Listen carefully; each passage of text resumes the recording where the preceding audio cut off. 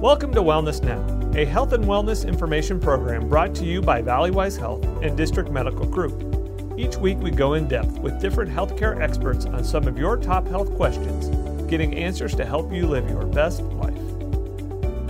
Hello and welcome to Wellness Now, presented by Valleywise Health and District Medical Group. I'm your host, Dr. Michael White. Americans spend a reported $32 billion a year on vitamins, minerals, and supplements. But are all of these products effective, safe, and necessary? Today, as part of our Healthy Lifestyle series, we're answering your top questions about vitamins and supplements and how you can make the best choice for your health. Joining us today is Dr. Shahoueh Abdullahi, a District Medical Group provider and medical director at Valleywise Health Comprehensive Health Center in South Phoenix, Levine. Dr. Abdullahi, thank you so much for joining us today. Good afternoon, Dr. White. Thank you for having me. You see these dietary supplements sold in almost every grocery store you walk into. What is really the purpose of a dietary supplement? Well, generally speaking, a dietary supplement should be recommended by your physician if a true deficiency, that means having a cause to suspect you are low of some of these nutrients in your blood, is found on your examination during blood work or physical exam. It is interesting. We have a variety, as you said, dietary supplements like vitamins, minerals, fibers, amino acids, herbs, and enzymes over the counter. And most of our community members actually reach out to take them in order to have a healthier lifestyle. I think it would be great if everyone would recognize that the best way actually to get all of these elements is through actually diet and fresh fruit and vegetables and proteins, unless their physicians recommend otherwise. One report that's been, circulating widely in the media has been there are over 85,000 different products of this type on the market. Why do you think there are so many of these out there? It is interesting to actually note that people are trying to take these products to stay healthy, take care of themselves. They're trying to use these products to combat diseases like heart disease, diabetes, arthritis, or dementia, or delay the onsets of these diseases. So the intent behind it is very well suited to the desire, but I believe that the industry also has capitalized on that desire and produced products that may or may not necessarily be appropriate for everyone to take. In fact, since 1999, NIH has spent actually $2.4 billion studying all of these supplements that we use as dietary supplements on a daily basis. As they've been looking at these studies, had these studies demonstrated anything for that significant investment we've made in the research? Actually, almost all of these studies have proven that there is little to support that even if you take these dietary supplements, you will live longer or it will make you feel better. And by that, I mean there is no actual data supporting that it will slow your cognitive decline, which means your impact on it on your memory and how, as you advance in life, may have memory loss or lower your chances of a lot of chronic diseases such as diabetes, high blood pressure, as I said, liver disease, obesity, or dementia. There truthfully is nothing to support it. Now, having said that, does not mean that there is not a specific subset of population that if you do actually identify there is deficiency would not benefit from these dietary supplements because they have the deficiency and they need to take it to replace those deficiencies in addition to what they take from their diet. I think that's a very, very important point that you've raised is that we talk a lot about all of these being available. We talk a lot about these, just this burgeoning industry in the supplement world, but there are truly, medical conditions which we see in our practices that truly people need to have these types of augmentation because they can't, for some reason, get it from the natural diet. For some reason, their bodies can't metabolize it properly or they're just not able to access that source appropriately. So these do fill a much needed need in some of those specialized areas.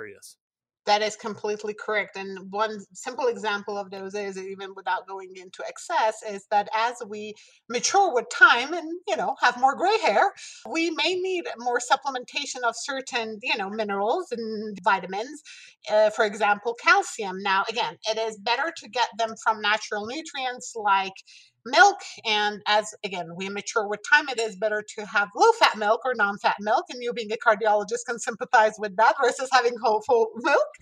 Or, the same thing that if you are in an area where you're not exposed to sun, you may have vitamin D deficiencies and you will need to have those supplemented. So making sure that those levels are checked and you're getting those nutrients through your dietary needs. But in addition, if there is not enough of that in what is available to you through what you eat on a daily basis, supplementing it with these vitamins and minerals available truthfully is needed and necessary. But again, it has to be something that has to be under the recommendation of your physician, because even though it seems so too much of anything, even vitamins and minerals can actually be deleterious to your health. If you're just tuning in, we're talking all about vitamins and supplements and how to know if they're safe and effective. At Valleywise Health, our goal is to help you live your happiest, healthiest life. As part of that, we're excited to be opening new community health centers across Maricopa County to bring exceptional healthcare right to your neighborhood. In fact, we've recently started offering a number of specialty health services at our brand new Valleywise Health Comprehensive Health Center in Peoria, located near Grand Avenue and Cotton Crossing. You can receive primary care for the whole family, as well as dentistry, sports medicine, OBGYN services, and much more. Learn more at valleywisehealth.org. Dr. Abdullahi, what are some of the most common supplements that we see used in our patients today? So some of the most common supplements that we do use is vitamin D and C actually make up to about 32% of the vitamins used annually. Multivitamins and minerals actually make up 70% of those. And then following that is fish oil. And this is actually was, again, evaluated by National Institute of Health, which we refer to as NIH. They did a retrospective study from 1999 to 2012, and that is how I got these numbers from. It is from articles specifically related to nutrients and vitamins. Who needs vitamins and supplements? You certainly talked about our bodies changing as we get older around it, which may necessitate the need to supplement. Are there other times in our lives where we may need to have supplementation and be able to take some of these minerals and supplements? Absolutely. In addition to talking about, as we said, as we mature with time, if you have a very specific diet, so for example, if you are a vegetarian or a vegan, you may benefit from, having supplementations of vitamin B12 or multivitamins with B complex in it, because your diet is not rich of generally nutrients which would contain those, which is generally anything that comes from an animal, specifically for our vegans. So that is one example of that. If you have chronic diseases where, as you correctly earlier referred to, where they can impact how food can get absorbed through your intestine, which can occur with certain diseases. It definitely can occur with diabetes. It can occur with certain infectious diarrheas. It can occur with other issues that can happen in our digestive tract. Then yes, we may need actually to take extra vitamins, and they may need to come either in the format of supplementation taken by mouth or by injections. In addition to the fact that if you're breastfeeding or pregnant, you may need to take extra supplementations during your pregnancy to make sure that you are having a healthy pregnancy, and that the life that you're nurturing will be a wonderful and beautiful human being who will come. And so, for example, having folic acid as a supplement during pregnancy is necessary for our younger female population, because they lose blood through menses, which is very common and normal, but that may lead to iron deficiency. So iron supplementation is something that may be needed for our female population in a menstruating age. But again, all of these products are, if possible and if accessible to our patients, it is better for them to get these nutrients from their diet if possible. If not, then absolutely they have to make sure that they take the supplements prescribed to them. So, what is the best way for me to know that I need to take a supplement? So, what kind of conversation should I be going to my provider with if I am looking to think maybe I'm not getting enough of this? How do I have that conversation with my healthcare provider? That is an excellent question. I think as you go and, depending on your health status, how often you see your physician, this is one of those things that should be part of your conversation as you assess, your general overall health, your needs. This has to become part of your discussion to make sure you discuss your diet, your lifestyles, the medications you take, and the type of food you have access to, and also the availability of you being able to buy certain food in certain areas, and make sure those discussions are had in a frank manner with your provider so that your provider can know that if you're at risk of a certain deficiency, to make sure that they screen you for those deficiency. For example, as I mentioned, although we generally don't think about it in Arizona, but when we go into the warmer season, despite us having a lot of sunshine here, we generally avoid going outside because it is actually excessively hot. So then when you do tend to stay inside, you may actually be prone to vitamin D deficiency if you stay hours on end inside and truthfully don't see the light of the day, because vitamin D is correlated with how much exposure you have to the light of day. So you may actually be prone to vitamin D deficiency despite being in an area where sunshine abounds. So these discussions are very important to have with your provider to determine how and when you will need to get screened. What are some of the tests that I can expect if my provider is elected to screen me for some of these things? Are they going to do X-ray tests? Are they going to do blood tests? How are they going to determine where I am in the spectrum of possibly needing a supplement? So generally, the majority of the tests are blood tests. So, for example, whether it's iron deficiency, vitamin D, vitamin B12, there are generally blood tests that can be ordered, and then the determination of whether there's a deficiency is made on the results of those blood tests.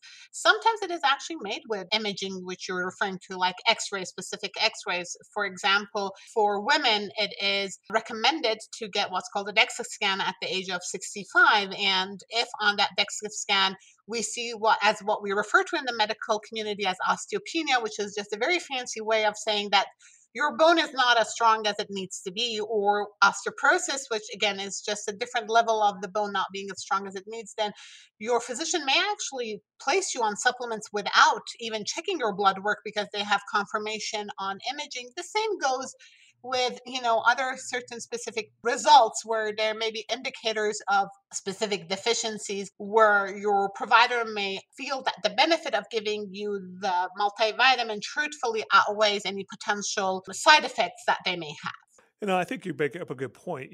We see a lot of these and we see a lot of these, out in the community, and we've had our conversations.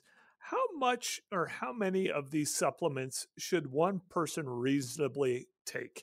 I think you've done a wonderful job of explaining to us that certainly the best is to get it through our diet, and in making sure that we're eating good and healthy choices as best we can. But how many supplements should one reasonably have to? Is there too much that somebody could take, or even not enough that somebody should take? Generally, if you have a well balanced diet, you should not be taking other supplements. And generally, the assessment of a well rounded diet does come with a discussion with your physician, and if needed, being referred to a nutritionist. A very common misconception is that if someone is overweight or obese, that means they're getting enough nutrients. So if someone is underweight or thin, they're not. And that is a misconception. It is what you eat, how you eat it, and how you combine food together.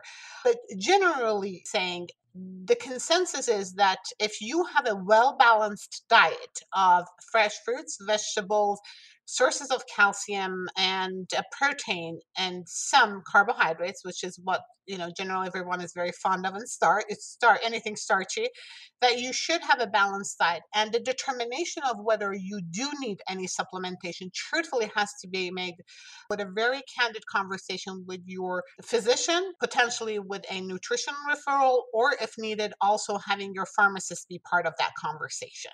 They generally should not be self directed, although the majority of the vitamins over the counter do not have high doses of these nutrients, but they may interact with your medication, and you may not know that if you're not having those conversations.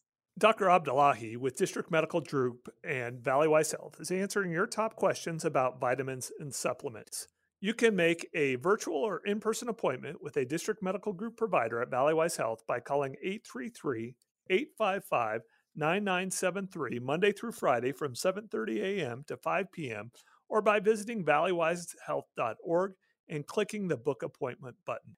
Prior to the break there, we were just talking a little bit about some of those dangers. So what are some of the dangers that somebody could find themselves in if they begin to take too many of these supplements?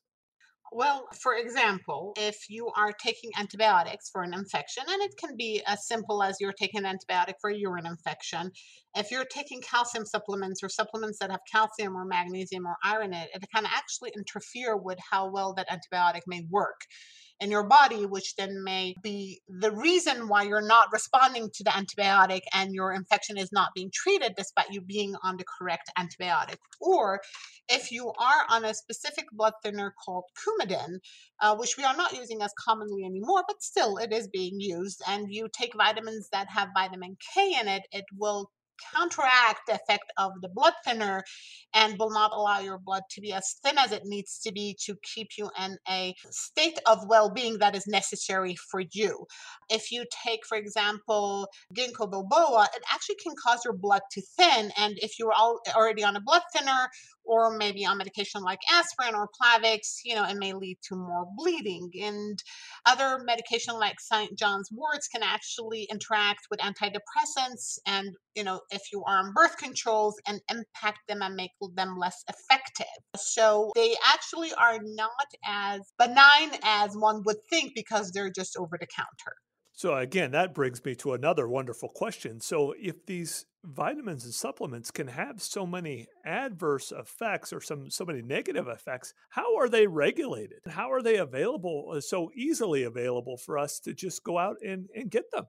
That is an excellent question. So, generally, prescribed medications are monitored by Food and Drug Administration, in which we fondly refer to as FDA.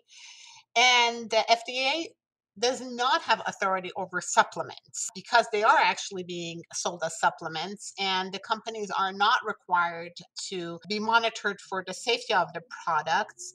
Now, if the Food and Drug Administration receives a complaint, they will look into it, but they generally are not supervised. There are some private groups such as NSF International or US Pharmacopoeia, which who do put their seals of approvals on a lot of these medications. Again, over the counter vitamins and supplements, it is first of all voluntary for the companies to ask for it. And second of all, these seals are not actually seals of safety, just to be very clear. They're seals of good manufacturing, which they are putting on those labels, which I think is important for the consumer to be aware of. I think that that's a wonderful point that you raise is, even though these aren't through the normal process, and we've all learned a lot about the FDA and how they approve drugs, as we've lived through this pandemic around that summit.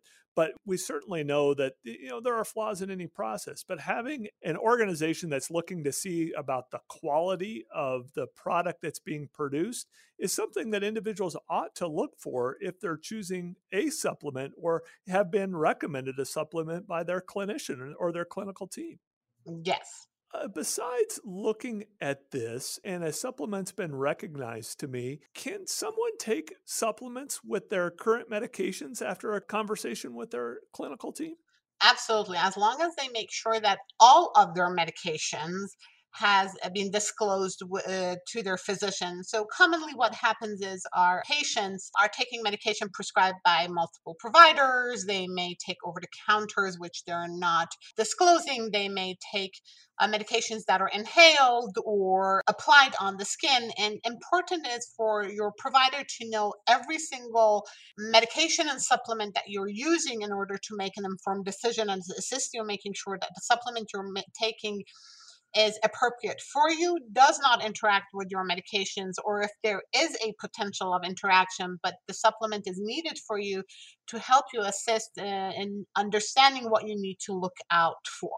If you are just tuning in, we're talking all about vitamins and supplements and how to know if they're safe and effective with Dr. Abdullahi with District Medical Group and Valleywise Health. So we've decided that we need to have supplement in our diet for whatever reason, that we've made this decision. Is there a better time of the day that you should take vitamins and supplements? And should we take them with our normal food or at different times? Excellent questions. Like everything else that we consume, there is an appropriate way of doing it and a non-appropriate way of doing it. Even if something is innocuous as a potentially over-the-counter supplement.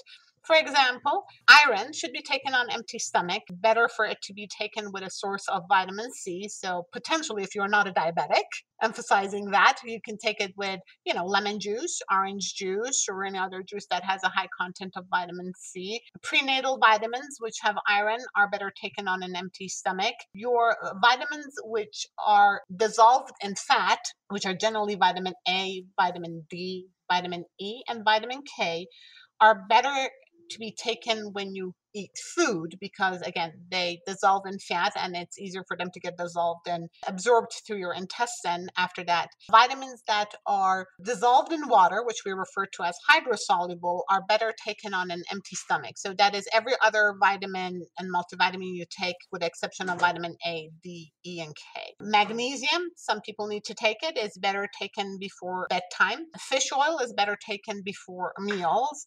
And folic acid, generally, which is recommended in pregnancy, can be taken anytime, but because pregnant women tend to have issues with nausea, especially in the first trimester most of the time, it is better to be taken before bedtime. So there are recommendations, as you mentioned, for when to take some of these supplements. Are there any resources that you recommend to your patients outside of having a conversation with their clinical team that you go to and trust about researching which supplements may be better or worse around that? Is there a certain place that you point your patients to look this information up? Absolutely. So the National Institute of Health, again, endearingly referred to as NIH, does actually have a website called nsa.gov, which is very reliable. Medlineplus.gov is very reliable. And there is actually on Health Human Services website under health.gov a dietary guideline which was developed has reviewed a lot of literature between 2015 and 2020 and has dietary guidelines for supplements and fibers and minerals. I think that's important. It's these trusted sources of literature that are out there that have really looked and studied this question to make sure that we have enough information out there that people can make an informed choice about taking some of these types of supplements. Dr. Abdullahi, as we are kind of rounding out our conversation today, what are 3 things that people can do or take with them from this conversation that will better help them make choices about vitamins and supplements that they may entertain in their diet? I think number 1 is to try and get the sources of your nutrient from your diet. And by diet, I'm not referring to go on a particular diet. I literally mean by what they eat on a daily basis and making sure that they have a balanced intake of nutrients. If they are not sure if they're having a balanced intake of nutrients, to make sure that they have a very open and frank discussion with their physician and considering being referred to a nutritionist if they are following a very specific dietary lifestyle due to religious beliefs, personal beliefs, or needs because of their underlying conditions, which many of our patients do. Again, to absolutely discuss it with their provider if their provider has just missed having that conversation with them or it has not come up for some time, and again, make sure, and then making sure that if they are taking anything over the counter, to discuss it with their provider. I think that's wonderful. And I think we're so bombarded by all of this information that it's been incredibly useful to have this conversation to really understand that those natural sources, eating a well-balanced diet, and many things that we do when we talk about living our healthiest, happiest life is really just a foundational thing. And again, there are going to be times we need to supplement with these items, but truly having that good, comprehensive, well-balanced, a well thought out diet is truly a benefit to many of these things. Dr. Abdullahi, District Medical Group Physician at Valleywise Health, thank you so much for your time today. I appreciate your time, Dr. White, and everyone else's. Have a very pleasant day. If you missed any part of the show or want to hear something again, you can join us anytime on our podcast at valleywisehealth.org/bewell. Thank you all and have a wonderful week. Thank you. I appreciate it. We hope you enjoyed listening to Wellness Now, brought to you by Valleywise Health and District Medical Group. If you're looking for more information about what you heard today, visit us online at valleywisehealth.org/bewell. There you'll find blogs, podcasts, and information about the healthcare providers you heard on the show. You can even book an appointment at a Valleywise Community Health Center near you. That's valleywisehealth.org/bewell. Thanks for listening, and we hope you'll tune in again soon.